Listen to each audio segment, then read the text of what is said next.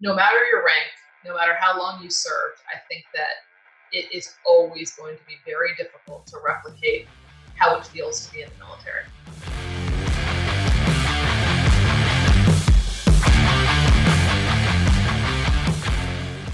What's going on, everybody, and welcome back to Never Left Behind, the podcast. We missed last week's episode due to our book release on 9/11, but we are back with some exciting shows coming up, including this one. This week, we are joined by Katie Crom, who is an active duty lieutenant colonel in the United States Army.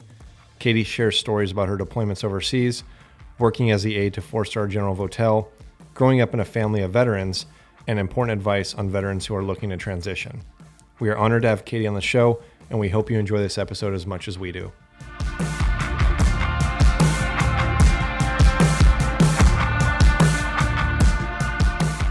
Real stories, real heroes, for a real cause. This is Never Left Behind, the podcast. Katie, it's great to finally have you on. How are you this weekend? I'm doing great, Bo. Great to see both of you guys after seeing you a couple of weeks ago. I know. Dan and I were recently talking about how it was great to see you and your husband at the event in Ohio. For people listening, obviously just short, we released our book, The 20-Year War, at the National Veterans Memorial Museum. And Katie was kind enough to fly all the way from Florida with her husband to join us. And it was a great event. And we're excited to have you on our podcast this week. Yeah, thanks so much. It was actually really inspirational. And the building itself just kind of reminded me that you are one of many after 250 years of a lot of wars in this country. So it was a great place to be. And if you've never been, if it was your first time, it's pretty incredible the first time you step in and you see how big that building is and how much they have going on. So I'm hoping that you guys had a chance to kind of walk through it. Yeah, we did. I mean, we walked in kind of right at dusk, so the sun was starting to set and you could see the ribbons that they had. And I guess that's the point of that when you're walking in. And so it's the ribbons that you have on your dress uniform. And that kind of took my breath away, to be honest. I mean, it was beautiful. Yeah. Well, I don't think I've seen it like that before. When I went in a few times prior, I went in like in the morning or afternoon and you didn't see like almost that stained glass effect that they have. Right. Yeah. And for people who don't know what we're talking about, you should absolutely just look it up. Just look up like Google images or something of the museum, because it's got some incredible architecture where it's almost like two overlapping rings. But they specifically designed it to where there's a rooftop space and there are different service ribbons that are like basically stained glass, looking like those service ribbons. And during dusk, the sun comes through that glass and projects the colors on the inside of the building. And it just looks incredible. Like it's so brilliantly made. Like that place is so cool. And I could spend, I've already spent a lot of time there, but I could spend a lot more. Oh, absolutely. They need to get the word out on that museum. I mean, it's just everyone needs to go there. They've only been there for 2.5 years, I think. Yeah. So. Well, that was the unfortunate thing is they opened literally right before COVID. So it's like, oh, right. They opened and then they were starting to ramp up their programming, starting to get the word out there that, this place existed, and then COVID shut everything down. So they've done an excellent job of adjusting and being able to move a lot of things virtually. They have a lot of virtual programming. And honestly, if you talk to Bill Butler and General Ferreter, they will tell you that was actually kind of a blessing in disguise, because it forced them to do more national outreach, like not just focus on getting people in the museum, but getting people aware of the museum just all across the country. Yeah, all online. Yeah, it's been cool, and I hope a lot more people, are become aware of it and definitely make the trip to go visit. I think every veteran, anybody who's connected to military service, should absolutely visit it. Even civilians, if they just want to kind of have a better perspective of what it's like to serve and go through like the sequence of events of like initially enlisting, having that call to service, what it's like to serve, what it's like to serve in combat, and then what it's like to return from that. And it's got it through all eras. Yeah, of absolutely. So, yeah. I also love how it's not in DC, right? Yeah. So it's in Columbus, Ohio. It's kind of in the, part of America in the Midwest where a lot of soldiers come from. So I think that's kind of cool. Like put it in the middle of a normal community rather than the nation's capital or something where you would assume it would be. Well, and speaking on that, the first question and topic I want to get into is kind of where it all got started for you. And we recently found out, actually, my girlfriend told me, because you were telling her and her family first, but you grew up near Lake Erie, which obviously is one state over from Columbus, Ohio, and not far, about a 3-hour drive. What was that like for you growing up in that area? And how did that kind of start the idea of you wanting to commission in the Army? Yeah, absolutely. So I'm 5th generation Army. Oh, wow. But my dad retired. So we lived all over the country and then also in Germany for 4.5 years. And when we came back right before I entered high school, we came back to this little town called Fairview on Lake Erie, Pennsylvania. My dad's final assignment was as a commander of all the ROTC college units in Western Pennsylvania. And then he later went into academia and on and on. But so, I had come from being surrounded by kids like me. So everyone's parents were in the military, grown up on military bases, to this tiny town, 500 kids in my high school, almost completely white, to Indian Americans and one African American in my school. Wow. And I just remember walking in the first day and being like, what is this? Holy white is going on. They were all talking really slowly to me because they heard that I'd come from Germany and they thought I was an exchange student. I'm like, no, my parents are in the military, or my dad's in the military. I'm not German. And so right off the bat, I'm like, wow, this is just a completely different experience. And everyone kind of looked the same, talked the same, had the same upbringing. And the first year was actually quite a struggle for me, just to kind of get my head around the fact that, I don't want to say that people weren't open-minded, but it was just a different lens that they had looked through their whole life. Right. So when I went to college, 4 years later, applied to a bunch of colleges, and the one I chose, Lehigh University, was super expensive, still is. And my parents were like, listen, we'll help you pay for this, but we can't afford to pay for that whole thing. Why don't you apply for an ROTC scholarship? And this was in 99. So no 9/11, the military wasn't really in the news. They weren't doing much. I mean, obviously they were doing a lot of things in garrison and training, but no one was at war. And so my dad's like, you can go to college, be a news anchor woman. That's what I wanted to do at the time. And this will help you pay for school. You can be in the reserves. And I'm like, yeah, fine, whatever. Just get me to college with my friends, So went there. In the first couple of years, I was the absolute worst ROTC cadet on the planet. I mean, horrible. It just, I was more interested in school and partying, doing normal college stuff. And 9/11 hit when I was a junior. And all of a sudden it was like, holy crap, this is real. And so I started to kind of invest more time in it. And then that next summer you go to this kind of training camp for 6 weeks. I'm totally immersed in the Army. And I absolutely loved it. Like, I love the leadership aspect of it, the physical part, the camaraderie. And from there, I'm like, okay, this is the place I was supposed to be. It felt again like home. Like, these people look different. They, it was just a nice kind of inclusive environment, but everyone's from different backgrounds. And that just felt like home to me. And I'm like, all right, this is the right decision. It's interesting because I'm a military brat too. My dad was in the Air Force for 21 years, also moved all over the place. And I would have told you, I would have never joined the military because I witnessed, what my family went through. Right. As far as like constantly being relocated and having to make new friends and all that kind of stuff. Did you kind of have the same perspective where you're like, I don't want to do this, but you know what, if it's going to pay for college, then I'll make my way through it, but I'm not going to stick with this. This is just to pay for college. Oh, for sure. I mean, you have to sign on the dotted line. You're going to stay in for 4 years. And I'm like, I will get out in 4 years in 1 hour. Right. I mean, that was my plan. Yeah. So for some reason, like, you get there and you're like, wow, something feels right about this. You didn't want it to feel right, but it did. And I want to go back to obviously the area you grew up in. I'm sure you spent your summers on Presque Isle. Oh, for sure. No, I absolutely love Erie, and it's a great place to grow up. Yeah. There is a beauty in the Midwest. I mean, it's just good people. Did you ever go Presque Isle is amazing. Did you ever go to the ice cream place on Presque Isle that does it's almost like an orange, like creamsicle. It's like orange and vanilla. Sarah's. Yes. Sarah's.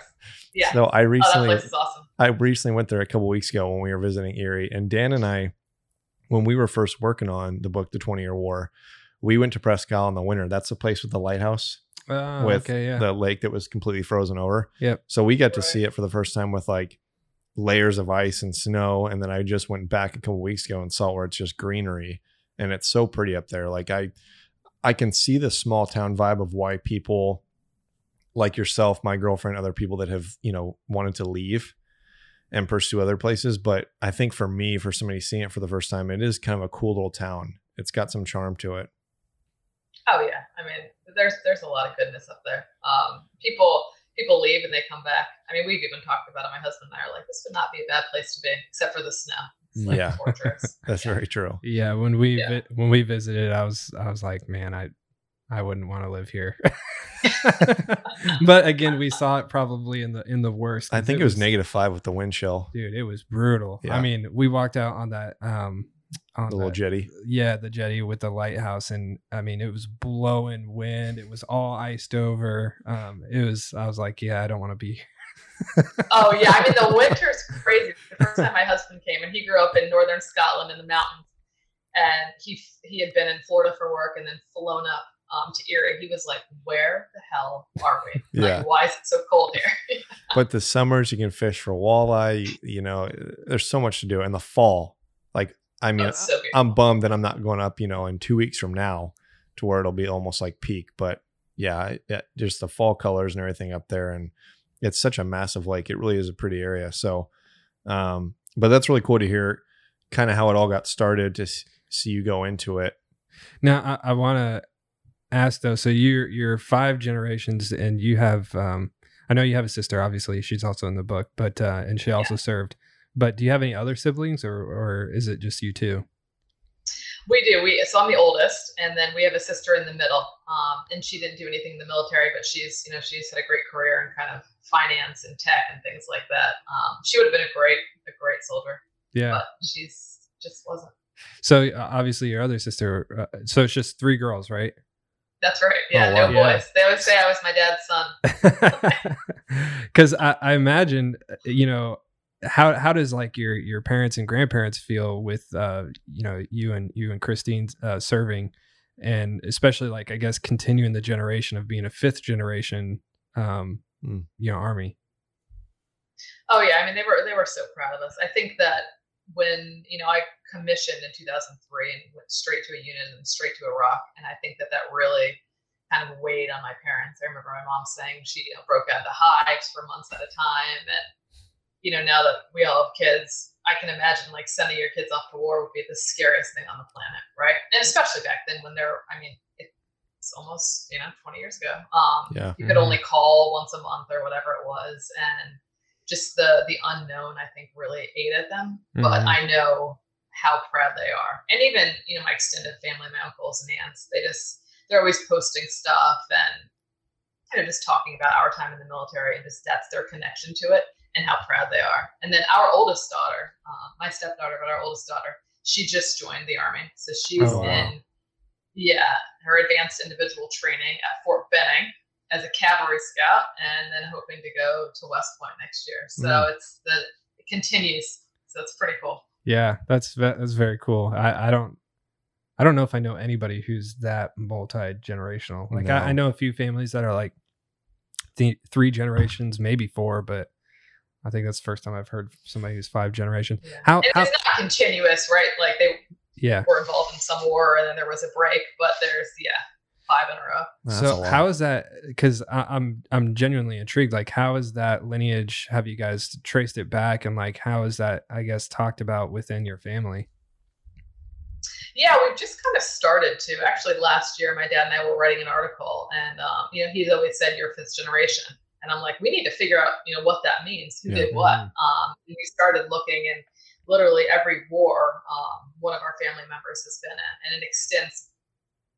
It's my dad's side, but on my mom's side, is in the Air Force too, in Vietnam. You know, I mean, all the way back to the Revolution. So it's pretty cool. Could be Colonel Sanders in there. No, that's incredible. Because, you know, obviously we enjoy storytelling. I mean, we think it's critically important. So that's why I was genuinely curious about, you know, 5 generations, if there's like a recorded history of that, and like if there's, I don't know, a trunk in the attic or something of your parents' house or something that has like, you know, memorabilia and things like that. I think, you know, that would be. Yeah, my dad started to put it all together. And in their house right now, he has my one grandfather was the adjutant to Eisenhower. And he found this letter, written to him, and just putting all this stuff together. And he's putting, the slides that, pictures on the little slides that people used to do in the 70s and 80s. Mm-hmm. He's putting all of that together, and he found my grandfather's stuff from Korea and from Vietnam, and then a bunch of stuff from World War II. I mean, it's fascinating. Yeah. And my uncle, who actually did not serve in the military, but is probably the biggest supporter, talks about it more than anyone. He is now kind of in charge of compiling all that, so it's pretty neat. Yeah, that's pretty cool. Well, I'm sure he's excited to do all that, to share his family story and be, a patriotic person in that role. Yeah, absolutely. I mean, that's just as important as serving, I think, is just contributing on the outside and just linking communities that aren't linked to a military base or something to what's going on. I mean, it's a huge role out there for people, I think. Yeah, absolutely. You guys are gonna have a little museum at your house. A lot of bad smells. Yeah. So you said right after you commissioned in 2003, you immediately deployed. What was that transition, I guess, coming out and going to? Because I guess you would have went to OCS, right? You would have had to go through. Is that right? Yeah. So OBC. OBC, that's right. So the kind of logistics basic course or whatever. That was my first branch that I went into, and graduated at the beginning of December. And my unit was part of the 3rd Armored Cavalry Regiment was part of the invasion that March. And so when I got there in December, I'm like, oh, there's no way they're going to send me to Iraq. I'll be on the rear detachment or whatever they were calling it back then, and just get everything ready for the unit coming back. And I signed in, and they were like, hey, tomorrow go to the CIF, like our central issuing facility, pick up your uniforms, your flak jacket, and you're on the next flight out there. I was like, holy crap, really? So that was quite a transition, to be honest, because even in OBC, I was still seeing my college girlfriends, and I still kind of felt connected like that, and we were going out to bars and dancing, doing all the normal stuff you do when you're 21 or 22. Yeah. And then all of a sudden I land in Kuwait, and then get on another plane, and they fly us straight to Al Asad Air Base in Iraq, me and another lieutenant that I'm still good friends with. And I just remember getting off, and it was like just that heat that kind of comes in the back of the plane as you're exiting, and I was like, where the hell am I? What am I doing? 2 weeks ago I was freaking dancing it up, and now I'm in the center of Iraq. So that was pretty difficult, but I would say within 2 weeks it was kind of like, all right, game on. This is where I was supposed to be. Let's do this. Yeah, it's crazy. It's an interesting feeling because I've been asked that a few times, and you kind of described it perfectly. Is that initial blast of heat when you step off it's like a dry heat into a country? Yeah. So it's like kind of where we grew up, like high very desert. Similar. Yeah, but imagine being in conditioned space or wherever you're in a bird, and then you're going there, but you don't know what you're expecting, and then you just get blasted with this heat. It's like a giant hair dryer. Yeah, it is. Yeah. And the smell, I always knew your senses kind of take over, right? Yeah. I mean, I still viscerally know that smell, and that just the feel and the sand in the air, the dust. It's interesting that you say that, because I remember all of my deployments based on the smell. Really? Yeah. That's yeah. Fine. Yeah. Like I distinctly remember what Mosul smelled like. I remember what Baghdad smelled like. Weird. Yeah. I remember what different provinces in Afghanistan smell like. Is it just vile? No, what's interesting is it really depends on where you're at. Like there's certain areas where it does smell good. Like there's a lot of foliage, and there's a lot of plants and fig trees, and it'll smell really good. But then when you walk into some streets, they're open sewers, so like it's above ground sewage, and burning trash. I always remember smelling. Yeah, the burning trash one was like, I can vehemently I can smell it right now. That's just the burn pits. They have everything going. In Baghdad, we were immediately next to the burn pits, and I remember every day talking about it, because the air would literally be like green when they were burning something like super toxic. I don't know what they were That's burning. like a chemical burn. If it's yeah. Like you could feel it in your lungs. It was like you were just doing like an intense 5 mile or something like that. Like you could feel it burning in your lungs. And I was like, yeah, this is good for us. And this was in, let's see, 2007, 2008. Mm-hmm. Yeah. 2008. So people were kind of talking about it, but not really. Obviously people are talking about it all the time now. But I remember talking about it and being like, guys, this can't be good for us. And they're like, no, you'll be fine. The metal in the air. Yeah. You know? They'll be like, no, you're fine. And now it's coming out. Yeah. They told us it's okay. You're okay. So, Katie, how many deployments did you do, or how many trips, I guess, were you going back and forth to Iraq in the Middle East? So I just did 2 deployments to Iraq, but then I lived in Jordan for 3 years in Amman, Jordan. And then I have been going back and forth to the Middle East for the last 10 years. Wow. You know, I mean, before COVID, every couple of months. And then, you know, the one job I did working for General Hotel, we went every month for kind of 2 or 3 weeks at a time. So I've never counted up the days. I've been meaning to, but I've been to almost every country in the Middle East and Central Asia, all the stands, all around the Gulf, everywhere. What's your favorite? I love it. To be honest, my favorite is Central Asia. Really? So, you know, people really don't, I mean, I surely didn't understand kind of what those countries, you know, even where they were on the map, like you see them, but, you know, we would call them like the flyover states in America, right? So it's just, you're transiting from Asia across to Europe, you would fly over them, but it's this mix of like East meets West. And it's like a mix of Asia, Russian influence, Arab influence. I mean, the people are beautiful. The food is mostly good, except for horse meat, which they eat. Yeah, I won't eat that. But I like horses too much. Yeah, I know. They brought it out for one dinner, and I remember it was like gray.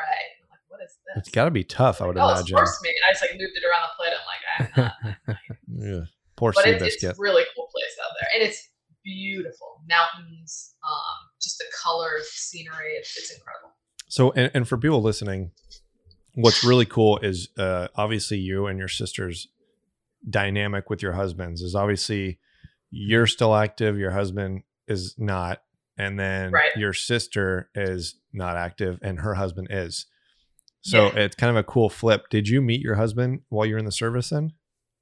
I did, yeah. So my husband was a British fighter pilot that now is retired and flies for United Airlines. And then my sister's husband, she met in the service as well. And he is a special forces officer still serving at Fort Bragg. That's crazy. So it's fun dinner table conversation. Yeah.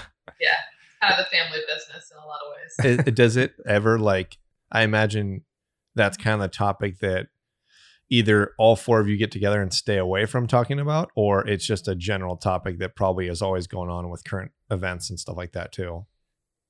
Yeah, I would say we don't talk about, you know, our jobs as much, but we talk about current events a lot. Gotcha. And my parents are big news buffs, and my middle sister and her husband, you know, they follow all of it as well. So it's more of that, you know, it's just kind of the surrounding topics that we bring up.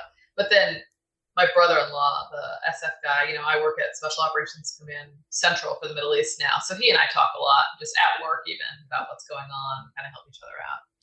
And you know, obviously with your sister, you being the oldest and, you know, one of your younger sisters who commissioned, and I think you commissioned her, didn't you? I did, yeah. My dad and I did together. That's really cool. So what was that like for you? I imagine obviously your dad has a proud dad moment for, you know, his daughters serving the military, but I imagine you being the older sister, did you have a very proud moment of seeing your sister commission? Yeah, absolutely. I mean, Christine, so she's 6 years younger than me, and we were always very close. So I was stationed in DC after I left Colorado my first couple of deployments, and she was in college at Virginia Tech. She was a sorority girl, kind of doing normal college, and she lived with me the summer between her sophomore and junior year and junior and senior year. Okay, and she was in hospitality management and doing a couple of internships. And so the end of the summer, between her junior and senior year, she came home one night from work, and I was sitting on the couch or something, and she's like, listen, I have something really, really serious I need to tell you. And I was like, are you pregnant? Like, what's the deal? That's what that sounds like. And she's like, I want to join the Army. And I'm like, what? I mean, it floored me. We had never talked about it. I mean, absolutely not. I mean, she's an incredible leader, athlete, all of that, but it just wasn't something I saw her doing, because she just never brought it up. And I'm like, are you sure? Like, let's sleep on this, you know? And so next morning she's like, no, I'm serious.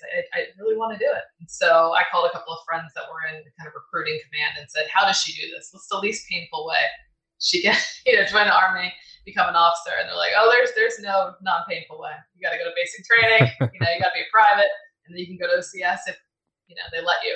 And so she did it. And I went to her basic training graduation, and she looked happy. And then her OCS, I commissioned her, and then she went out to Fort Carson, Colorado, my first duty station as well. And she went straight to Afghanistan. And I just remember going, oh God, like if anything happens to her, I'll never forgive myself. But she's dominated it. I mean, she absolutely loved it. And it's just a connection that's really special to share. And now that she's out, I think it's nice for her to still get to talk to me about the military and kind of stay connected. So a frat girl that went in the Army. Yeah. That's pretty cool. Obviously, she looks up to you. Like, obviously coming to you and telling, there's got to be some kind of level of her just appreciating what you're doing and being like, I want to be like my older sister. I want to, commission and go into the Army. Yeah, I think so. And she and I are very similar personality wise. And I think she saw the camaraderie I had with my friends, my fellow lieutenants, just what it felt like to lead soldiers, going to war even. I mean, she saw when I came back, just the memories you share. And, 20 years later, I'm still friends with all the same people. I'm sure you are, Dan. And I think she wanted that. She's a social butterfly and a leader. And she saw that the Army fulfilled all those needs and went after that. And from obviously meeting up with both you when I interviewed you and took your photos for our book, on the inside, I feel like you guys are just very intelligent, very charismatic, you care about people. On the outside, it's kind of like she's like the sweet one and you're like the badass one. Yeah, she's that's a little bit of a facade for her. She can be pretty cutting, but she plays that card. But yeah, she knows what she's doing out there now that she's leading that, the nonprofit for veterans. Just a perfect fit for her right now, and she gets it. She can see through. I think that a lot of organizations, have a hard time getting to the heart of what veterans really need. Yeah. And she was one. She's connected to her husband, obviously, to me, and she can bring some reality to that on a daily basis for the investors and people that are trying to figure out where to go forward with it. Well, you've got nearly 60,000 organizations that somewhat support veterans or benefit veterans, but it's very hard to find the few in between that actually are doing the right job of doing just that. Yeah, absolutely. We have a father and son that also serve together simultaneously, and it's really cool to see multi-generational. But, and they share a story when they were deployed simultaneously and they were actually able to go on an objective together. But I wonder, did you guys ever pass by each other or overlap in a deployment at all, or have the same region or anything like that? No, we never did, unfortunately, because I was kind of doing the Gulf and in Iraq, and her units was doing Afghanistan. But I always wanted to do that. I was always hoping when she stayed in that would happen. And now with my brother-in-law, we try to align sometimes, and it hasn't worked yet. But I always thought that would be. It's quite the picture, right? I think you're talking about Sergeant Major Thetford. Yep. Right? Yeah. Still Right. Thetford. Yep. Yeah. I've worked with him at CENTCOM for a couple of years. He's awesome, and I've met his son, and that's a cool story to tell. Yeah, absolutely. Of them kicking outdoors together that one night. That's a pretty cool story. Wild. Yeah, that's insane. For that to happen. How did you guys keep in touch at all then? What was that like? Both being in Iraq and Afghanistan, was it easy? Because back then, I feel like it wasn't even when cell phones were really around or when they were first coming up. Yeah, so we were deployed at different times, which was helpful. Okay. So when I was in Iraq, actually, I did not get to talk to her that much because she was in college. And if I got one call home, it was to my parents, and if she happened to be there, so it was more emails. Yeah. But then when she went to Afghanistan, which was later, I think around 2010, she and I emailed probably every other day. Just kind of stream of consciousness diary going on. I wanted to go back and look at those emails just to see. I thought that would be a cool little story to tell, book to write at some point, just the letters to each other back and forth. Well, I think that's such, I think you should. Yeah. Because that's again, a story that's not often told. And especially being sisters and having a lot of like commonalities there in service. I would imagine you have a lot of, I have something in my throat. Anyways, I imagine you have a lot of like similar thoughts and things and processing things differently. So I would imagine there's a lot of questions that go back and forth that typically wouldn't happen when even, I don't know, two friends are serving together. It's a much more connected thought process. Yeah, you're right. I mean, and what I've noticed, I looked through some emails I sent to my dad on my first deployment a couple of years ago, and I was struck by the humor in them. That's what I was, I thought I would kind of go back and look at all these serious emails and like, today was, second day of the war and blah, blah, blah. But they weren't. It was, a lot of them were me telling stories about soldiers. Mm-hmm. I mean, there's nothing funnier out there than a second lieutenant and a bunch of soldiers, right? So it's stories like that, pulling over a Humvee, breaking down, dumping hot coffee on yourself, stuff like that, more than the mission stories, ironically. And I always thought, hey, that's what you're writing home about, is just the human factor. That's what keeps you connected. And then with my dad and also my sister, there was also just the deep understanding. So you're not having to explain rank or, stuff that like they just get it. And so I think that there was an ease when I was writing them both emails, that they would understand, what I was trying to say on the other side. Yeah. How often are there kind of embarrassing moments that come up on being like every day? Oh God, yeah. I would imagine every day in the military, there's something that happens that you just have to check. Like, I'm curious to hear, like, maybe Katie, you went through some, but I'm curious to hear, like, what are kind of like the outlandish, like, kind of embarrassing moments you might have had, like, whether it's on your deployments or, just being commissioned right now. Oh yeah. To prevent myself from incriminating, my fellow lieutenants. No, I'm just kidding. But so my first platoon were fuelers. So, when you join the military, you take the ASVAB test and you score a certain range, and then you get to pick what your specialty is when you enter the military. Mm-hmm. And of course, the Army needs all range of skills, but stereotypically, fuelers are not always known for being Einstein, let's just say, right? And they're more, hardworking and come from different backgrounds. Yeah. Dan can tell you their real story, but some of the things I remember, it's like classic soldier stories. So if you got a family emergency and you needed to leave your deployment, or they just needed to get news across, they would send a Red Cross message, right? Mm-hmm. And I remember at some point, one of my friends got a Red Cross message that his soldier needed to go home because his wife had a severe head injury from falling off of a dancing pole. And we were all like, holy crap. Not a car accident, but a dancing and I'm like, pole. This is just classic soldier stories right there. You're like, you come off a convoy and you're happy you didn't get blown up that day. And you come into the admin tent, the S1, and that's the kind of stuff that you're dealing with. You're like, oh my God, what is going on? Your wife, Cinnamon, fell off the pole today at Cheetahs. And we need you to come home and take care of her. Well, what's so funny about that is that's exactly, I guarantee you, the process that somebody went through was like, this is funny. I at least have to put in there that they fell off a dancing pole, but I don't want to not put that in there. Yeah, how do I say it without saying it, right? Yep, exactly. Oh, man. So obviously, I think you recently told us you just hit 18 years this summer, correct? That's right. So what has kind of been the major takeaway that you've learned so far in your extensive military career? Wow, that's a big question. I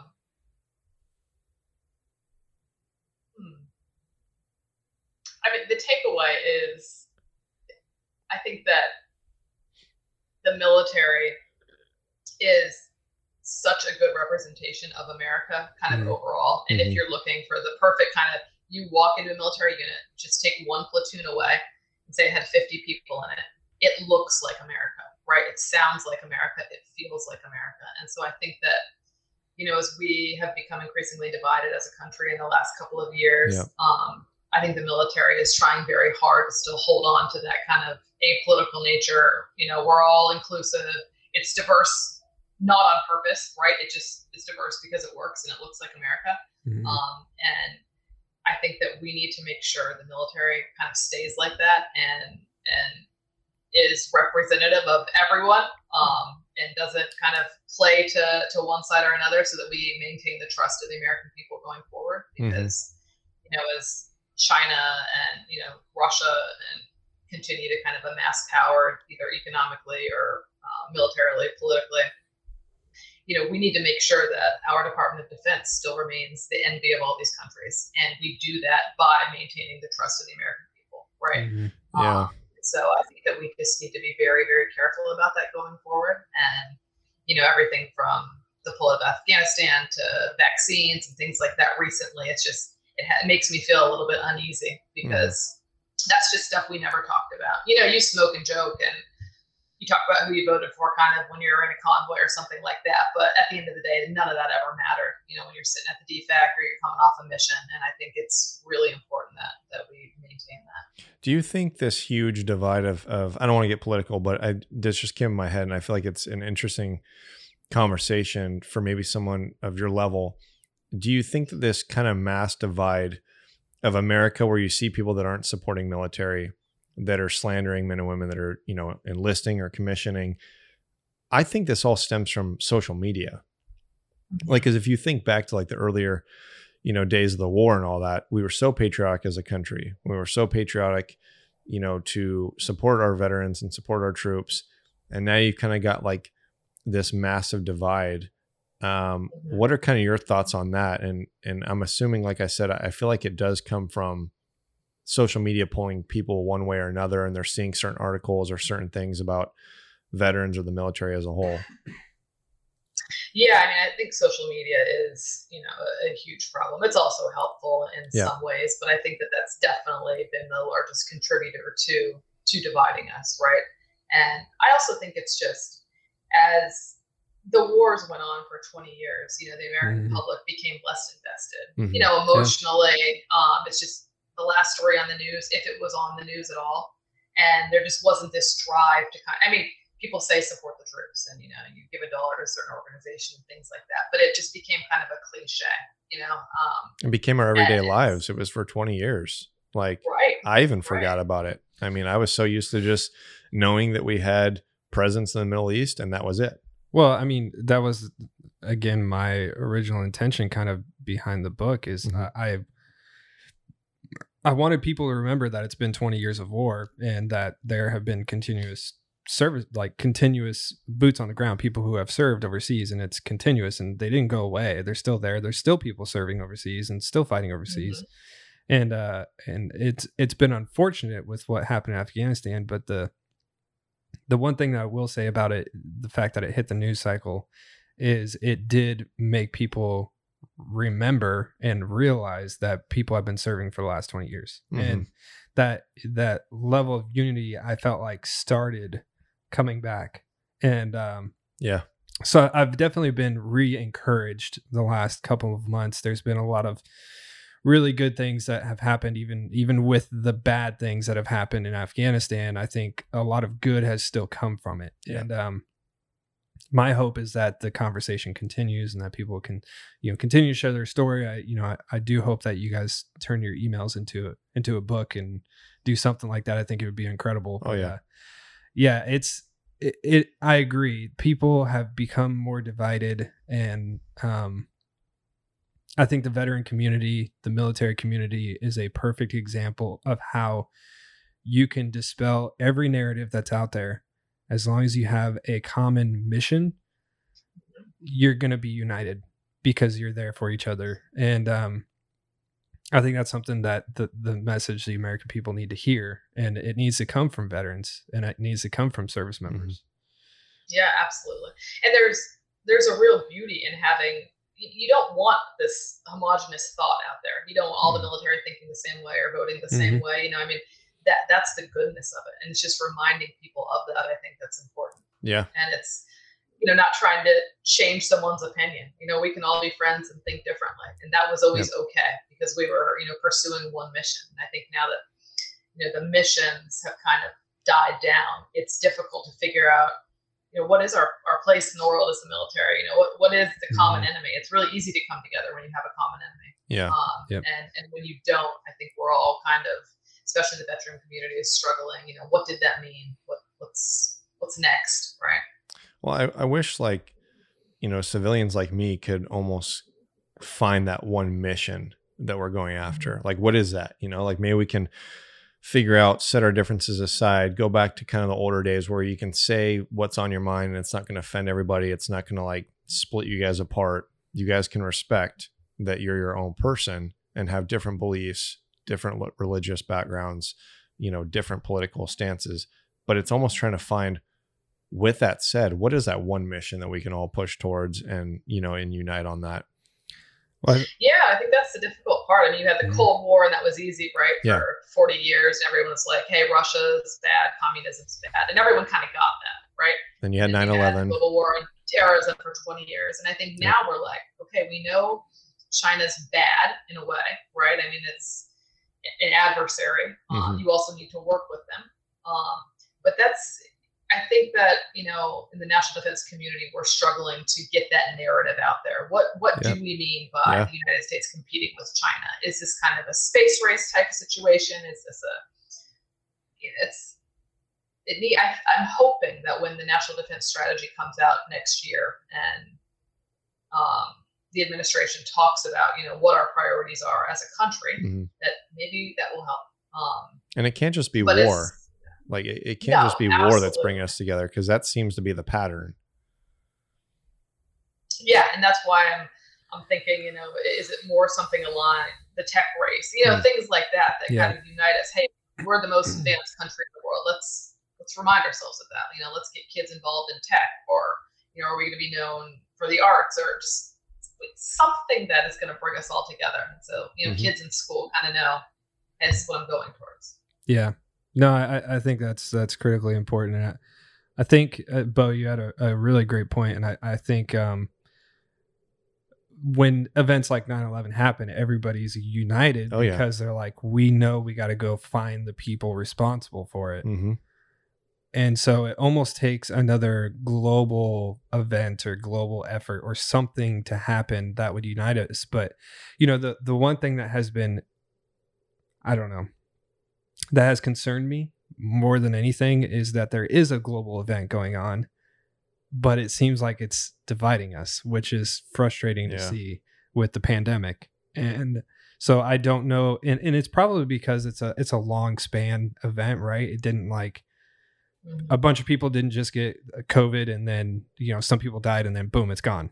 No, it's lasting years. And so people are having a hard time figuring out how to process that.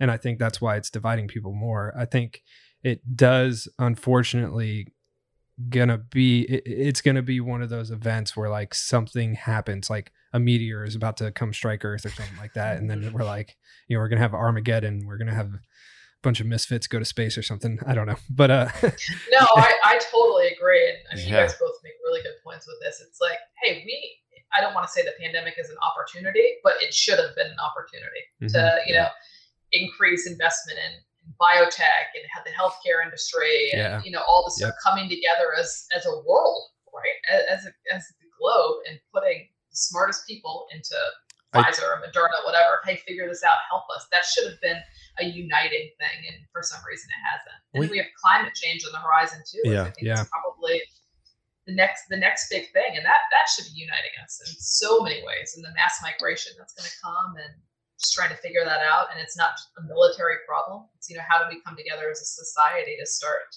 fighting this kind of. Not only that, but I think I read a recent article where it said that China was on the road to becoming the next major superpower by 2035. That was kind of their goal, was basically to take over America's position. And well, depending on who you talk to, they already are trying to do that. I think they have the largest naval fleet. They have more ships than the U.S. They I think they have correct me if I'm wrong on any of this, Katie, but I think they have the largest military as well. So there's a lot of things. Now their capabilities are not as advanced yet, but they're getting there as the U.S. Yeah, absolutely. Yeah. I mean, you're right on with what you were saying. But I listened to a great seminar the other day by the Center for Naval Analysis, and people can look this up. It's all open source, but they were talking about reimagining defense, and a lot of it was focused on China. And it was the guy that wrote The Kill Chain, which is kind of understand, decide, kill. And it's not just about the kill chain. It's about, you need to understand the problem before you make a decision. And then once you make a decision, you need to act on it, not so much, going into a house and killing a terrorist. Yeah. But the other guy was a strategist, guy, Dr. Carter Malkasian. And it was scary when they were talking about China, back to the Navy thing. They said that at this point, China can probably build ships faster than the U.S. could build the munitions to strike them. Wow. Yep. That's scary. Yep. Yeah. And just things like that. And we're so behind on that. And, a lot of it's just how we do. And this is more on the government side of the house when it comes to just our procurement systems and, the bureaucratic nature of that, and trying to figure out how to blend it with, commercial side of the house and being serious about this, getting after this. And this is not just a government problem. We need to all come together on this.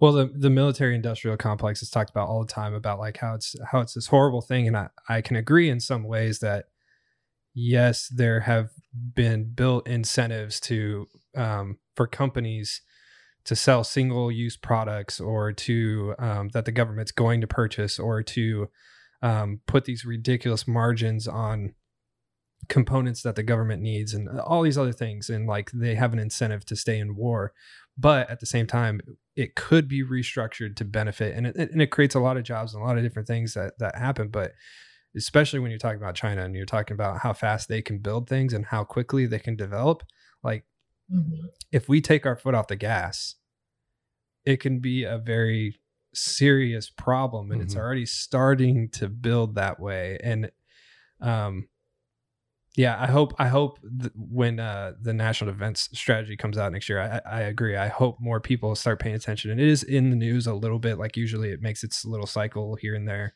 So people are hearing it, but I hope people will start realizing how serious it is. Yeah. And it's, back to kind of Bo's point earlier, not everything can be a war, right? So China, we have to somehow compete with them so they don't kind of take over as a preeminent superpower so soon, while also working with them on things like climate change. It's their use of fossil fuels and all the increase of people driving cars there. That's what's driving this. And if we can't, hold two competing thoughts in our head, like, hey, you guys steal intellectual property, you are bad, we need to figure out how to do this. Also saying, hey, we need to have a climate summit with you, President Xi, and you need to get half your cars off the road or make them go electric by 2040. We have to figure out how to do both of those things at the same time. Yeah, man, that's got to be difficult. You know what it is they invented TikTok to distract us from them building all their ships and getting ahead of us. That's exactly it. Yeah. 5 years of our nation's brightest teenagers. They're like, hey, instead of inventing spaceships. People love to dance. Let's just send this out and, we'll distract them like that for about 5 years. It works. That's quite a strategy. So I want to talk a little bit about how we got connected with you. Obviously we, General Votel wrote the foreword for our book. I've known him since he was the regimental commander when I first got to 2nd Ranger Battalion. I think he was the 2nd regimental commander right after I got there. But how did your relationship with him evolve, especially working at Special Operations Command and then CENTCOM, things like that? Like, how did that begin? Yeah, absolutely. So I served in Jordan for 3 years, kind of from 2012 to 2015. And at that time, he was a JSOC commander. So I think that, we ran into each other a couple of times when he would come through the embassy in Jordan. But I really met him when I was serving in the UK. After that, I was embedded on the British Joint Staff, and we were working on a plan for Syria with the UK, us and a couple of other countries. And he came over, and I actually was briefing on behalf of the Brits since I was embedded on their staff. And the briefing went really well, and I kind of talked to his staff afterwards. And I got a call maybe, I don't know, 3 or 4 weeks later. I was in a meeting, and I just had a Post-it note on my desk that said his XO at the time, Colonel Oslin, called, and he wants to set up a phone call with General Votel. And I was like, oh my God, what the hell have I done wrong? Like, that's pretty significant disciplinary action there coming from the CENTCOM commander, you know, to a major. And so I called Colonel Oslin back, and he's like, hey, General Votel wants to interview you to be his aide. He's going to call from the plane tonight. I'm like, holy crap. Okay. So we ended up talking. The call went really well, and I flew back to CENTCOM and did an interview with him. And then he hired me on to be his aide for his last year in the military, really. So his last year at CENTCOM, and then before he retired.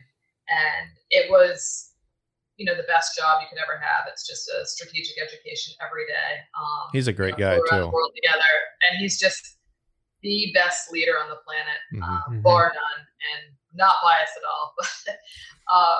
And, you know, got to know his wife, Michelle, who's an incredible supporter of the military and veterans very well. And we're still in very close touch. You know, they're godparents to one of my kids. Wow. And Joe Phil and I work on some writing projects together. And he's the leader we need right now in the military. He's just great. And kind of, you know, not only was he, you know, Dan working with him, soldier, right? I mean, one of the first guys out of the plane to Afghanistan, so humble, like a true warrior. But he also just thinks big. He brought women into special forces, into combat arms, you know, hired a female aide for the first time. Like he gets what we need as a Department of Defense, as the government. He gets where we're going, and he does that quietly without a lot of fanfare. And I think we all learn a lot from him. Well, he's got such a kind of a quiet disposition. But he's very like matter of fact at the same time. He's a general. Like if anyone can picture what a general is, I mean, he has that to the T. Right. But he's also like kind of, you've got this like hidden humor with him. Like I remember meeting him in DC in his office to take his photo for the book after he wrote the foreword. I remember walking in, you know, he's dressed professionally. He's got suit and tie and all that. But I could have swore he had like these like colorful socks. And he kicked his feet up, and he was like, yeah, just, hey, sit down, Bo. And he's like talking to me. And I'm like, you know, you're kind of intimidated at first because you're like, I'm even a civilian that's kind of like standing, you know, looking in the eyes of this 4-star general. And so I'm just trying to like, yes, sir, you know, be professional and talk to him. And then, but he's kind of like letting the edge off a little bit and being humorous and talking to me and smiling the whole time. And he's just got a good energy to him. Oh, yeah. I mean, he's actually really funny and sarcastic. And, you know, he's the youngest of like 8 boys or something. That's so crazy. I think that that probably contributed to his personality, because he's just very, very patient. And then, you know, when you need to release the hounds, he does it like surgically almost. That's the biggest lesson I learned from him was patience. You know, we went through a lot his last year with President Trump like tweeting our way out of Syria and very, very strategic problems, you know. And my desk was right outside his office, you know, as aide, and so I go in and out. And I remember the first couple of months, some big things happened, and I would go in and kind of like, "Oh my God, can you believe this, sir?" Like, da da da da. And he kind of looked at me like, "Calm down, like this is all going to be okay." And you know, it was after that I learned, like, wow, that's how you got to where you are now. It's just this patience and prudence to kind of think through problems logically, and then use words, you know, not that or the other. Yeah, it's definitely. I respect him for so many different things, but definitely that it's easy when you're at the top to forget about those basic principles you learn in leadership, to like think, think, pause, act, or pause, think, act, and it's really important, especially for people at the top, to do that. And I was actually listening to his interview on the Green Notebook, and they actually asked about that situation in Syria, and you know what his response to that was. And I thought he had a really good, I don't want to quote exactly what he said, but I remember he had a really good response. And he was like, yeah, I was more or less frustrated with the situation, but we knew what we needed to do. And he had a really good response. And I can imagine being there, it would have been one of those moments where you could easily get very pissed off and frustrated because there's a lot of, relationship building that was there with the Kurds and everything in Syria, and to see it basically the rug pulled from under you via a tweet is a difficult thing to process. Yeah, and you probably heard it on that same podcast, but he has a thing called command and feedback. I think he's learned a little bit from General Mattis, but he kind of took it to the next level almost and centered his communication style around that. And so command and feedback is a little bit different than the traditional command and control, what you think of in the military. A decision is made at the top and it filters all the way down. And his, this isn't PhD level math by any means, but his was, communication comes from the top, it goes down to the bottom, and then you want the feedback from the bottom back to the top. So you have this kind of constant OODA loop of decision making because you are understanding, how they interpreted the guidance from the lowest level, and then you use that to slowly adjust. And then he always talks about just a number of kind of things that you should do that contribute to command and feedback, and one of the foremost ones is just telling the truth, right? Avoiding the indefinite maybe. So when this stuff happened with Syria, when we had to tell General Mazloum, he just told him, right? He just told him the facts, and it wasn't all this like colorful language around it. And I think that's how we garnered so much respect from, other foreign military leaders, was they knew he would tell them the truth right away. And they're, and no, if no is the answer, just say no, right? And it purgatory, the period in between a yes and a no is always the worst. Just give me a no. It's a no. Yep. And he was really good at that. I think more people just need to be that matter of fact. Like, we kind of beat around the bush to be polite, and I understand it to a certain degree, but I think that if everyone started being more like that, it would start to retrain us a little bit to be more accepting to having those matter of fact situations of a yes or no. Well, a lot of people too try and justify their decision before they give their answer. Like to Katie's point, instead of just saying yes or no and then having a conversation about it, a lot of people like to say, I've been looking at this and I've been thinking about how I'm going to, respond to this, and I've been thinking about this and this is affecting that and this, and then ultimately we decided no. It's opposite. They flip it. They try and sugarcoat it. Yeah, but you need to just tell people up front and then have a conversation around it. That's important. I take it better that way. Like, for instance, let's just say if it's you basically sign up for a job. You're applying for a job. I'd rather somebody be like, no, and this is the reason why, and then you can kind of fix those reasons why, or you can find out what it was the answer no came from, or yes, in that regard. So I think I deal with it better that way, but I don't know if everyone's like that. Yeah, I think most people we all want to improve and get, better at anything that we're doing. So tell you what you're doing wrong, right? Yeah. With obviously you going in as early as 2003, and we just marked 20-year anniversary of not only 9/11 but the global war on terror. What have kind of been the main takeaways that you've learned from that? You've obviously had an extensive career leading up, and you're still active to this point. What are kind of some of your experiences or takeaways that you've had from that? Yeah, I think that if you look over kind of the last 20 years,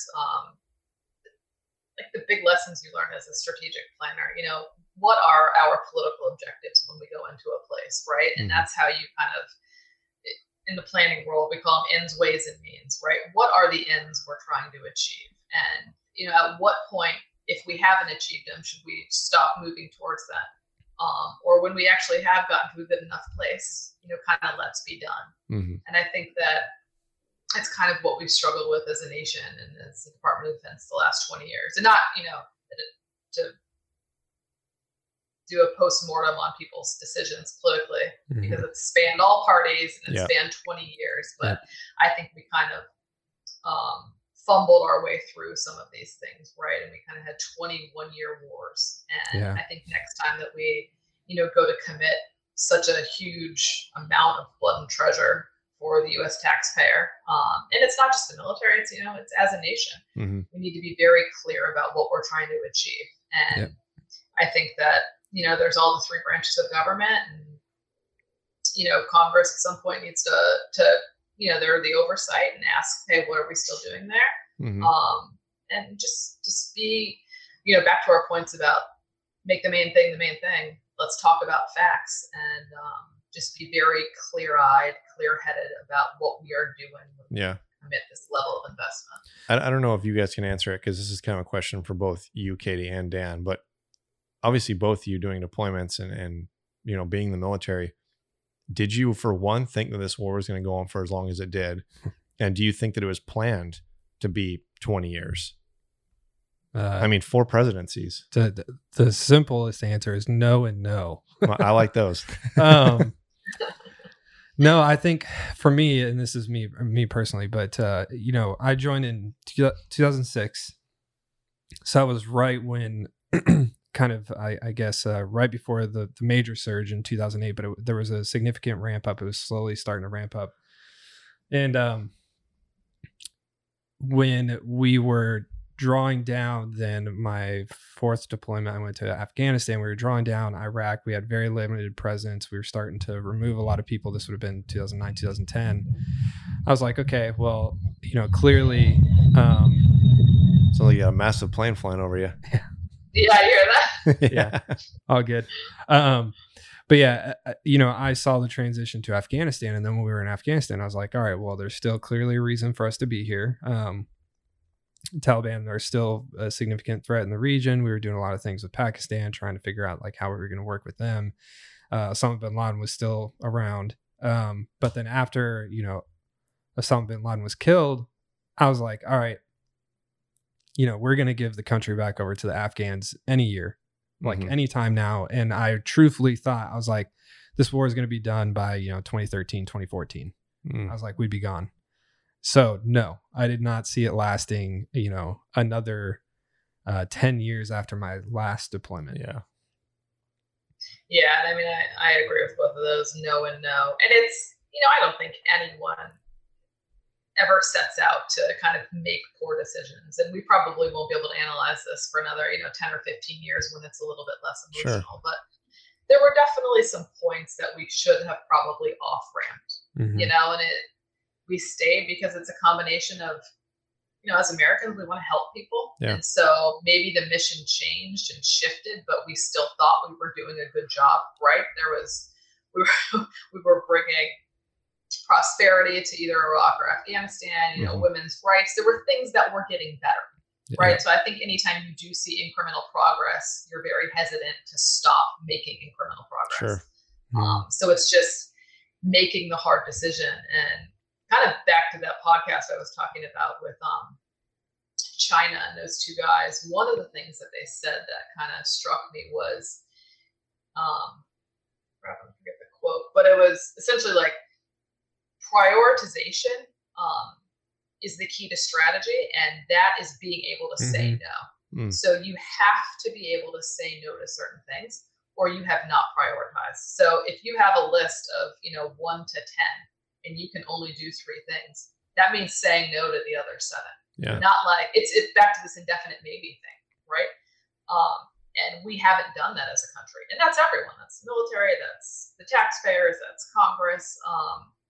And so I think that, going forward, when we do have China climbing, power, we have climate change issues, mass migration, just all this stuff, we're going to have to figure out as a country, what we are going to invest in, and it can't be everything. Right. No, we need to figure out one to tackle and then move to the next. Yeah. Yeah. Well, and I'm taking a step back a little bit, but I think this does matter with like how we talk about this. It's always been my perspective, and correct me if I'm wrong, especially working more on the strategy side of things, but it's always been that the U.S. government is who dictates policy. Yes, the DoD and other defense players will obviously try and shape policy, but ultimately policies come from Congress and from the president.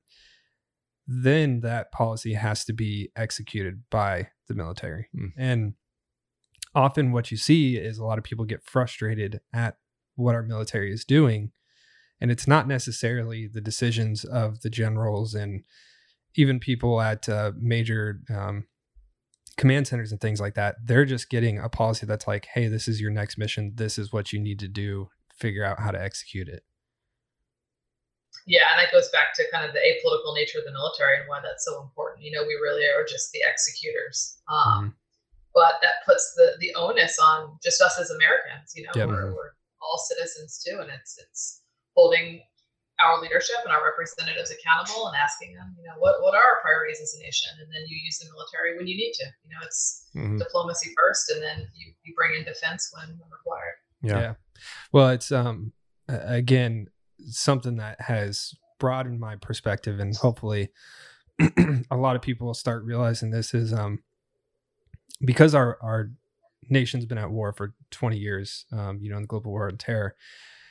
We've really seen an adjustment in Congress, and it's making me hopeful for the future. There are more veterans serving in Congress than ever before, except for I think right after World War II. So it's encouraging to see hopefully a lot more veterans do take office, because we've seen it from the other side where we are the ones who have to execute policy.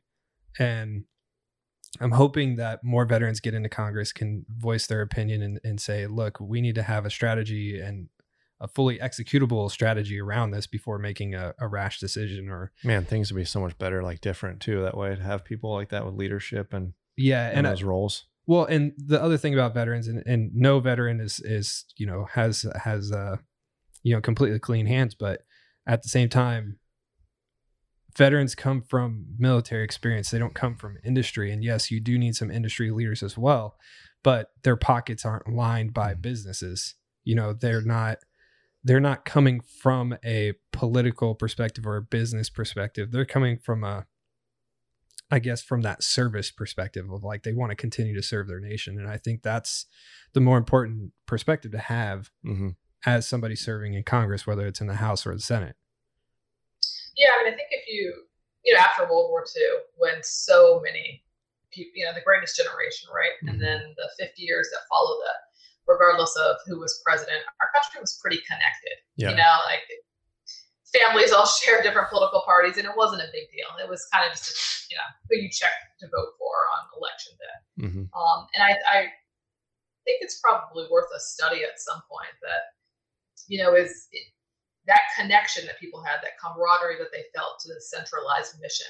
Now that there's this big gap, right, of people that didn't feel that, is that what is kind of contributing to the divisive nature of the country as well, right? And it kind of goes back to Dan's point. I think, the Congress is supposed to represent all Americans, and we definitely need veterans there, because I think they're good at kind of crossing the aisle and, pursuing just a central goal to support us as citizens, not necessarily a political arm.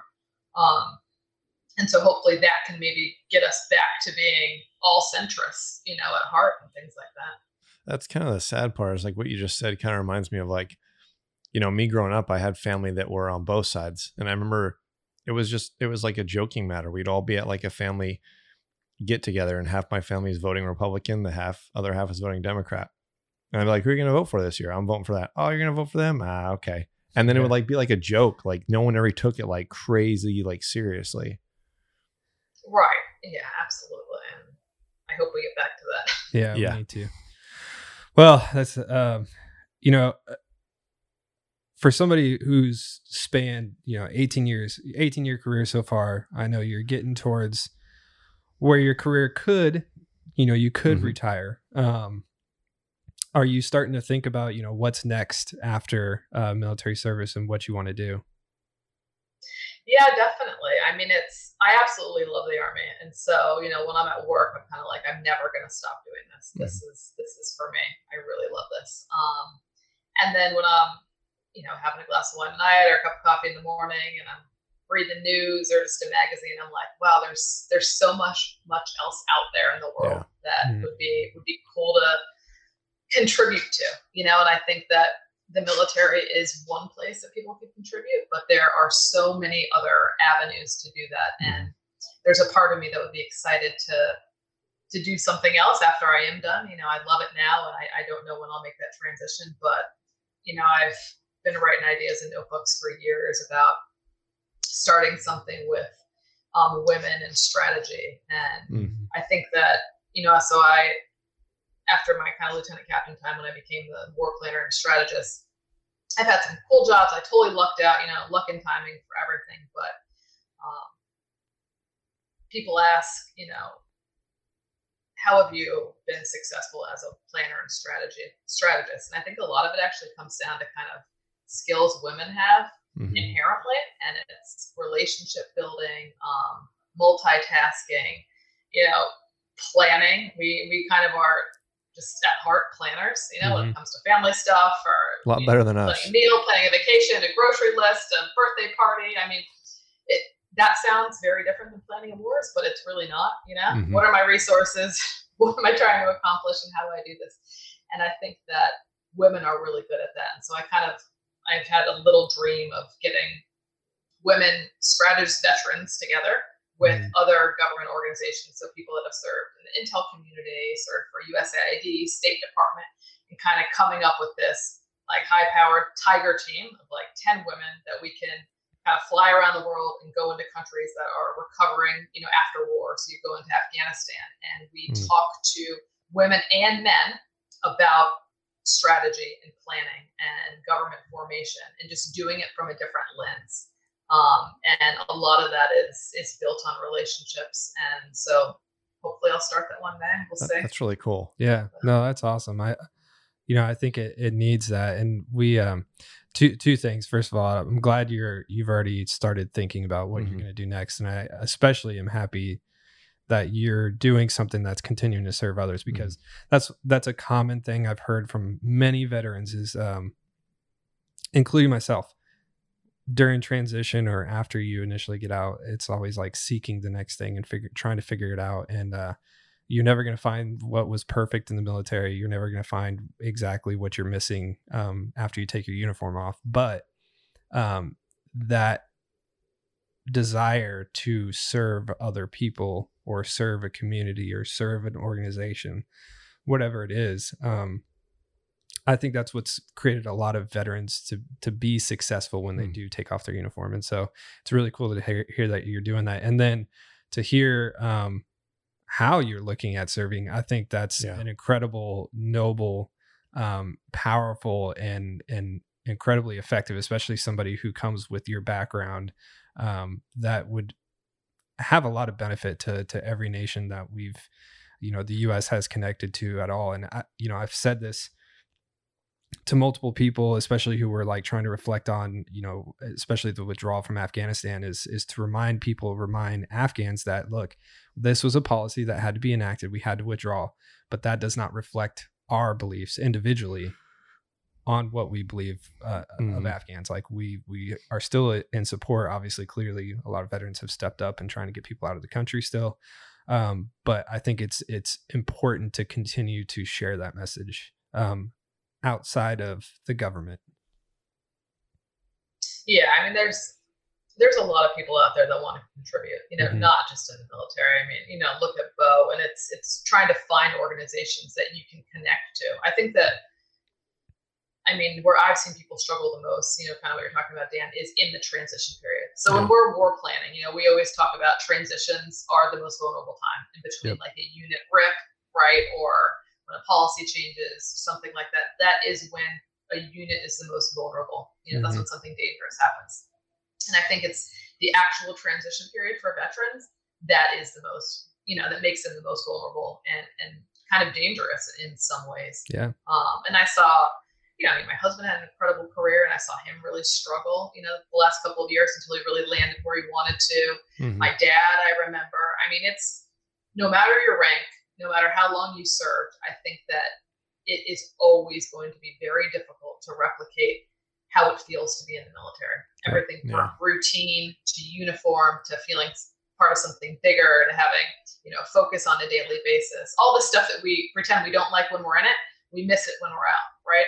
And I don't think it's necessarily finding something to replicate all of that. It's finding something to replicate the feeling that it gives you, right? Yeah. Yeah. And that's why, I'm sorry, I'll let you say your piece in a second too.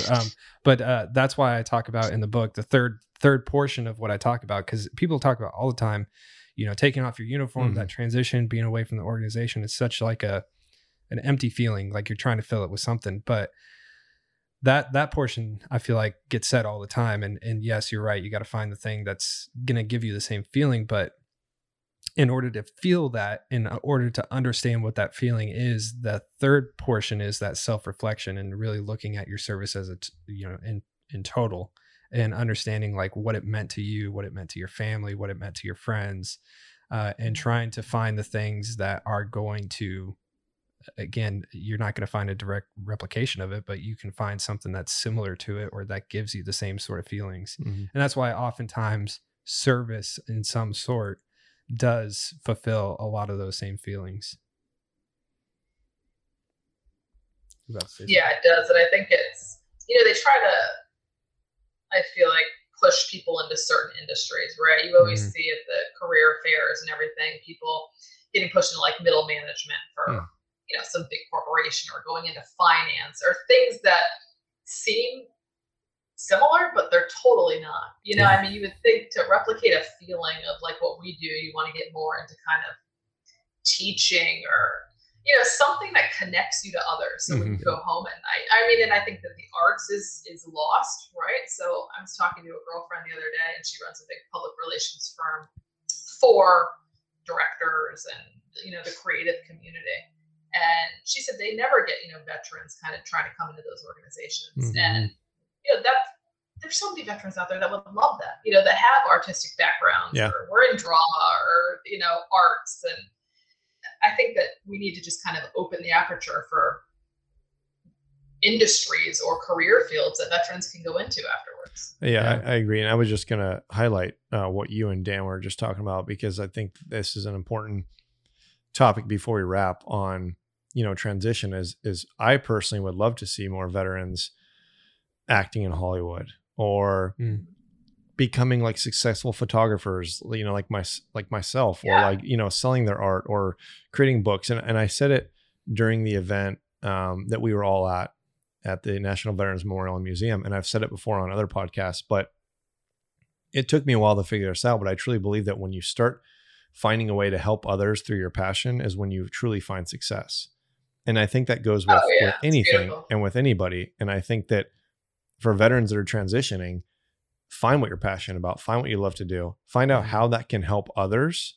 And I think you're kind of like on the right path, but it's a grind. Even things like, reporting and stuff like that. Like, I think there's some Dan Lamothe, or a reporter, I can't remember who he works for now, maybe the Washington Post or something, but he was a veteran.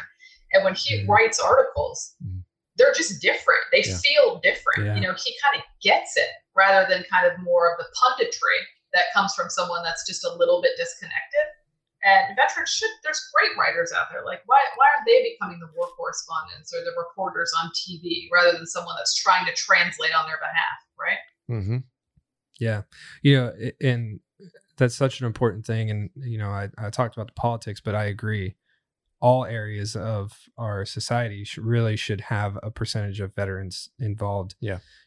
I think it's 1% of our population is combat veterans from the GWOT, which doesn't seem like a lot. And it's correct. It's not that much, but it's actually more than a lot of people realize, I think. And if you had 1% of reporters being veterans, or 1% of photographers being veterans, or 1% of Hollywood actors being veterans, I think you would see a completely different society. And I don't know if it would be, better or more united or whatever it is, but just to have a completely different, more world view brought to the workplace. And I think that's an important thing. And not to mention the leadership, the drive, the work ethic, the teamwork ability, all those things that veterans bring to the table. And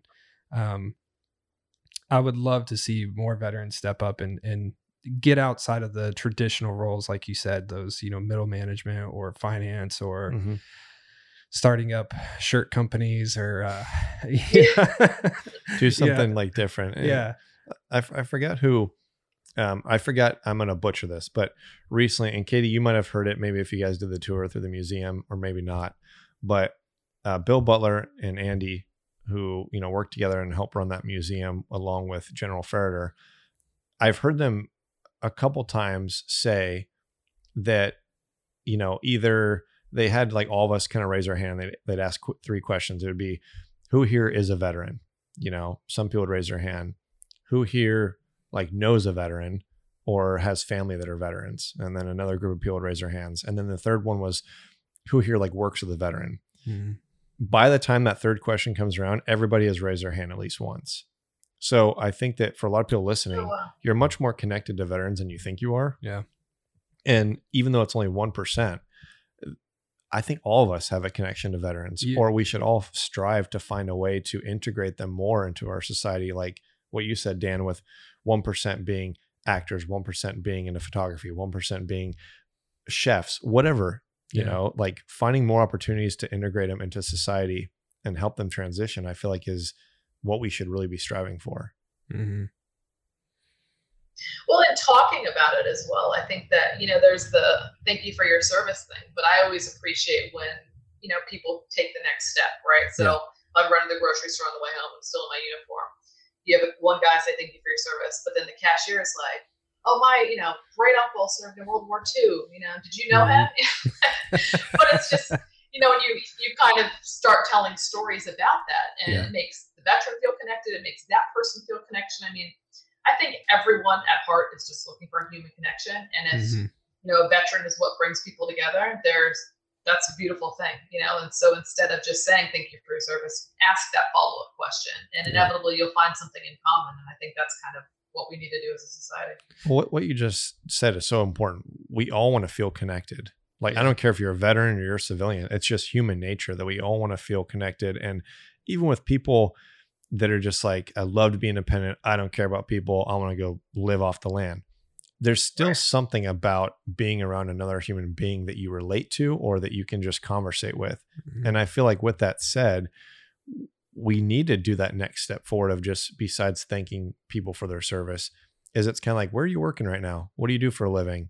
Find out who they are as a person. And maybe if we can help employ more veterans, or we can help connect them more, I think that that'll help bridge that gap between the two different societies of being a civilian and being a veteran. Well, and that's a perfect point about why we talk about this book, why we do this podcast, all those different things, because I think, especially the last, 10 years of this war, I feel like the veteran has been stereotyped, and we talk about this all the time. Mm-hmm.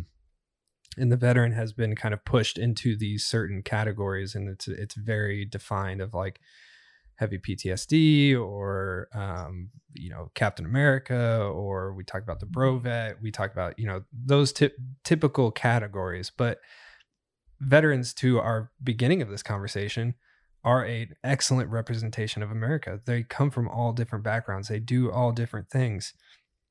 They have all different sets of beliefs and understandings of the world. And we've all served in different areas of the world. We've all had a different military experience. So to try and categorize veterans is really doing everybody a disservice. And so I agree. I think it needs to be, when somebody tells me thank you for your service, I typically respond with, it was my honor to serve. Mm-hmm. And because it was my choice. I decided to serve. So I appreciate somebody saying thank you for your service, but at the same time, it was my honor to serve, the country. Yeah. And that's everybody in the country. It doesn't matter if I agree with them or not. And I think if more people had that perspective, then you would see more unity. You would see more conversations. You would see more veterans coming out and telling their story and things like that. I didn't tell you about this yesterday, but this is a perfect opportunity to talk about it. Somebody messaged me on my Instagram last night, and he came to the event. He was not in the book, but he came to the event at the museum, and he just basically thanked me, but he told me more or less his entire story. But the biggest thing that he took away from it was like, prior to that event, I would have never told anybody my story. That's crazy. And he was like, you inspired me, talk to my family, talk to my friends, things like that, and just tell them like the struggles I've been going through in transition and all that kind of stuff. And he was like, it's opened me up to realize what has been my struggle, like why I have been struggling. Mm-hmm. And I think that's, again, going back to the transition a little bit, but I think that's the important part, is like more veterans need to step up. They need to tell their story. More people who are not veterans need to be open to having conversations with veterans and service members. Yeah.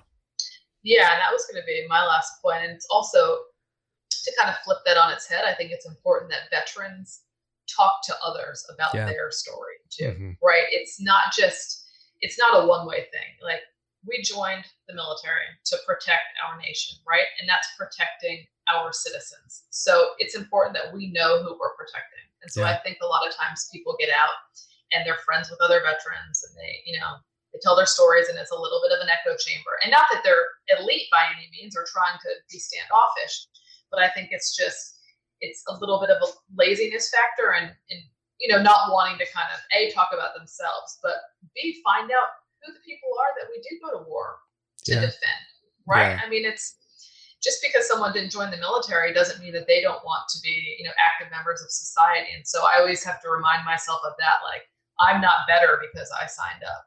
Maybe they wanted to be a doctor. Maybe they wanted to be, pick a career. Yeah. And that's good. We need all of those people. And I think that if we understand who we are defending, that brings us together as well. I get why some veterans do it, but like you said, I think it's a little bit of laziness, but also pride. And I think that what it comes down to is, I think that, when they get out, they're kind of like, these people are never going to understand me, so I'm not even going to bother to waste my time to tell my story. But you're you're like pigeonholing yourself to never grow, to never get past what you experienced in your military career prior to that. So it's kind of like, I get that there's a lot of civilians that won't ever understand you. But at the same time, if we're all trying to change that narrative and help civilians understand you, we need veterans to come forth and be open with sharing their story and having that conversation, to be the first ones putting that foot in the door, because that's not only going to help you grow to obviously get those words out of your head and make them loud and make them known to people around you. But I think that's going to help you grow, and it's going to help people around you understand you more. Well, and to flip it around the other way, a lot of civilians don't understand veterans. They don't know how to have those conversations. And, we've talked about multiple times and some of the folks in the book about their experiences trying to have conversations. And they're like, if you see blood, are you going to freak out on me? Like, are you going to shoot up this place? Like, those dumb, ignorant comments. And it's horrifying. And I get why veterans don't want to share their story, because that's the other side of it. They won't understand. They won't get it. But, unless you put it out there and you say, hey, if you ever want to ask me about my service, feel free. Then people aren't going to know how to, but they're just not going to ask. They're going to be like, oh, it's cool you serve, but that's it, Yeah, this goes back to kind of Bo's point about, 1% of actors being veterans in Hollywood, or directors, or people that are in the creative space that we all kind of base our perceptions off of, right? So, post World War II, everyone had been in the military, right? And so the characters on Mad Men were all veterans. I mean, you look at this and it was just, that was a normal part of writing it into a script. And now it's like either a war movie, a movie about a veteran who's shot up the place because he's upset, or it's just sad, right? And I think if there was more just normalcy. So on a sitcom, the guy's now a teacher or whatever, but he's joking with his friends about their deployment to Iraq, just putting it into the narrative in a normal way. Right, not like a sensationalized way, I think is really important. The problem is on both sides is we're hitting a wall. I don't know. There needs to be a massive PSA that goes on every television, every phone that's like, hey, real quick, listen, don't ask veterans if they've killed people. Don't ask veterans if they see blood, if they're going to freak out. Like, I don't know. Like, you really need to teach some of these, I agree, dumb people not to ask so illiterate questions. But I understand that they don't. That's the thing. They don't understand how to go about, and there needs to be. Well, they all only know, to Katie's point, they only know what they've seen. Right? Yeah, true. So there needs to be, in these big productions, whether it's a TV show, movie, or some other books, whatever it is, there needs to be that side of it to understand. Like, it could be easily written into a sitcom. It'd actually be kind of funny if you walk into a room, go to a boss or something like that, and they're like, hey, you're going to shoot up the place? And it's like a veteran just stares at him and gives him like a sideways stare or something. That'd kind of be a comedic, but also like very real moment. Maybe we'll create that next. Yeah. But there you go. That's your next project. All Hollywood. Yeah. But yeah, I think all these things are excellent points, and I'm glad we're having these conversations, because I think they need to be had more often. And, somebody who's had an extensive military career, and, we didn't even really talk about it, but I'm kind of glad we didn't, honestly, to a certain extent, is like you being a female at, the highest level strategic planner for our military is such what should be a huge accomplishment, but it shouldn't be an accomplishment because you're a female. It's an accomplishment because you're an incredible person. Yeah, that's a damn big deal. Yeah. And I actually read your article that you were quoted in. I don't remember who wrote it. But I think it was Military Times for the event you were at. I don't know if it was last week or the week before. Oh, right, a couple weeks ago. Yeah. But I think it's incredibly powerful for you to show that you're just a great human and it doesn't matter. And I think that's what needs to come from veterans, from service members, from really just to reshape society, from there being these factions and separated groups, to just say, I just do good work because I'm a good person. Yeah. And that's Amen. all it is. Amen. Well, I want to, Katie, thank you for taking time. Obviously, we're recording this on a Saturday before we air it next week, but I just want to thank you for taking time away from your family, for coming on. For everybody listening, obviously, we took a week off because we released our book at the National Veterans Memorial Museum. Katie, who's our host on this episode, was there with her husband, and we can't thank you enough for supporting the book, for you and your sister being in it. And for, we announced it recently, but for those that don't know, the book is available now. But coming up next year, we are turning the book into an actual art exhibit at the same museum. So in Columbus, Ohio, Katie and her sister, their portrait will be on full display, giant artworks printed and framed. And oh God! As like as a walkthrough. So anybody who wants to see that mean mug face, it's going to be on full display. Make me look really skinny. Yeah, but it's cool to have that, to turn this book into an actual art exhibit that's going to be in the museum for 6 months. And then it's going to travel around the United States to different military museums and different places throughout the United States. We'll definitely tell our viewers and listeners more as time comes, but I just want to share that because, one, I want to explain to people why we missed an episode last week, but also I think it's important to share that you and your sister's story is going to be on full display, not only in the book, but as an artwork in the museum. Wow. Yeah. Thank you both so much. I mean, you guys are hugely inspirational to me. My sister and I are proud to be part of the book for sure. And I'm just honored to talk to you guys. I learn something from you all the time. And I think these conversations with, Bo being a photographer, Dan being a veteran, and now doing this, me being active duty, I mean, this is what we need to do going forward, and just keep this going. Absolutely. And if there's ever anything that we can help with you guys and your family, we're obviously here to keep that conversation going. And again, we thank you for taking the time to be on our podcast and just for all the help you've done so far with the book and everything else. Oh, thanks so much. You guys are the best. Really. All right. Thank you. Great Saturday.